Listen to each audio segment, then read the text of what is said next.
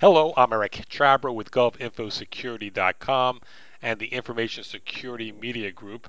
I'm speaking with George Strawn, Chief Information Officer of the National Science Foundation. Thanks, George, for taking time to chat. My pleasure. Please take a few moments to tell us about the IT security organization at the National Science Foundation. Sure, and I might even preface that with a little bit about the National Science Foundation itself, since we're sort of the quiet agency and some people really don't know much about us. We're rather small by federal standards, about $6 billion now, almost all of which goes out the door to support science and engineering, research and education, much of it in universities and colleges, a little bit in nonprofits at various other places. We are the only government science agency that supports science but doesn't do science. That is, we have no laboratories that are run under government contract, that type of thing. We have fewer than 2,000 employees, so we're officially a small government agency, although we are a CFO Act agency, so we attend the large agency CIO Council and a few things like that. Pertinent to mention our smallness because I think that's relative. So far, our fairly good record in security management issues. We have one location in Arlington, Virginia, which makes our security easier than plenty of other places. FAA, for example, has more locations than we have employees. Since we are an administrative IT shop, that is to handle the administration of IT research proposal submission and turning them into grants and grant monitoring and that type of thing, we've had pretty good luck for the last few years in the sense of getting good ratings from the administration and our IG and Congress in terms of the quality of our security and privacy programs.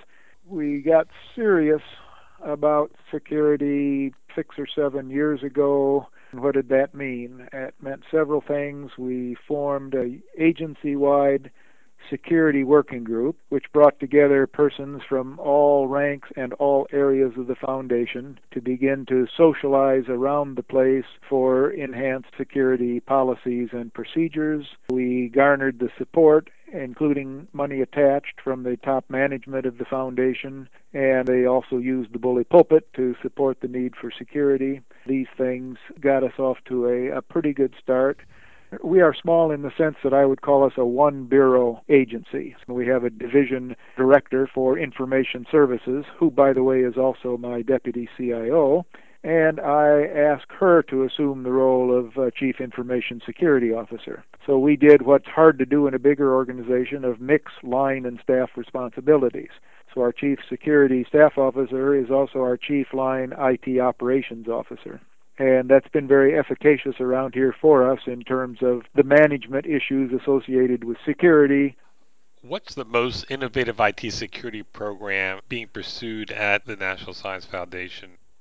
Under the FISMA law, the Inspector General is in charge of doing an IT audit of the Foundation's IT systems. We found it very efficacious a couple of years ago to do to ourselves anything that we anticipated the IG's auditors to do to us subsequently in the year. So at that point, we thought that the best money we spent was performing penetration tests and other types of attempted infiltrations into our system on our own. Then we could work on cleaning up what we found ourselves by the time the Inspector General's auditors came around to try the same thing. That was good money to be spent to sort of doubly prepare ourselves for what were our vulnerabilities in terms of access from the outside. How did you conduct the infiltration tests? We hired a third party to come in and do the infiltration.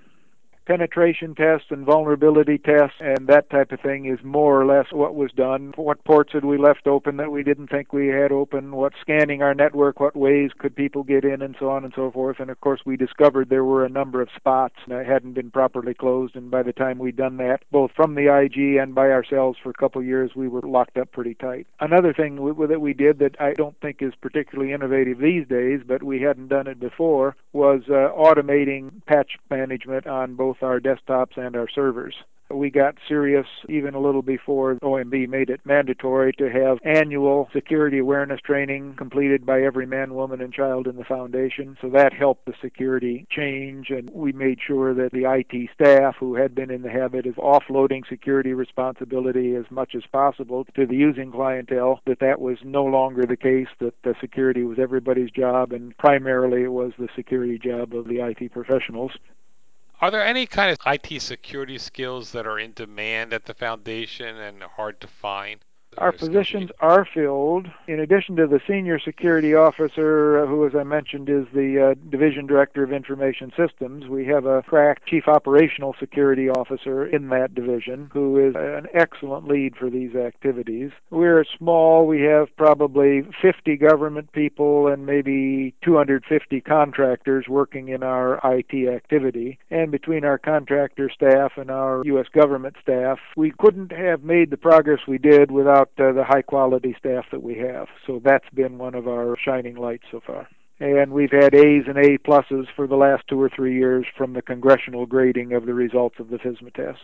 Do you think FISMA works? There's been a lot of criticism of FISMA as not really securing IT, that's more pushing paper.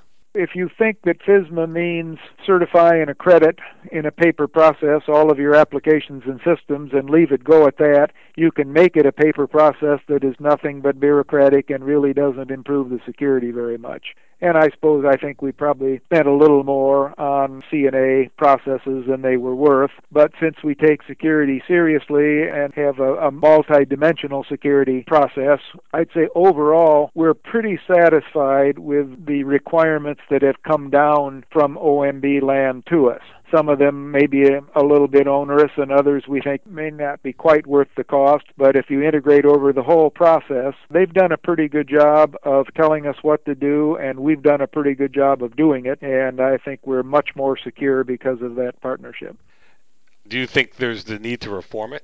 Well, there's always the need to reform it, and it'll be reformed whether it needs it or not. The government's in a constant state of changing, and especially it will need to continue to be changing as the nature of the threats continue to change. Government agencies in general tend to change when they're told to change. There's usually too much work and not enough money to do everything that you want to do, so the process that makes the federal government move forward is serious attention to this type of oversight. And I think OMB and OSTT, by and large, with great support from places like NIST that define standards and they get promulgated by OMB. I'm a supporter of the process, knowing that it'll continue to evolve and change because IT continues to evolve and change. Given the complexities of the federal government, I think it's doing a better job than we have any reason to expect that it would have done.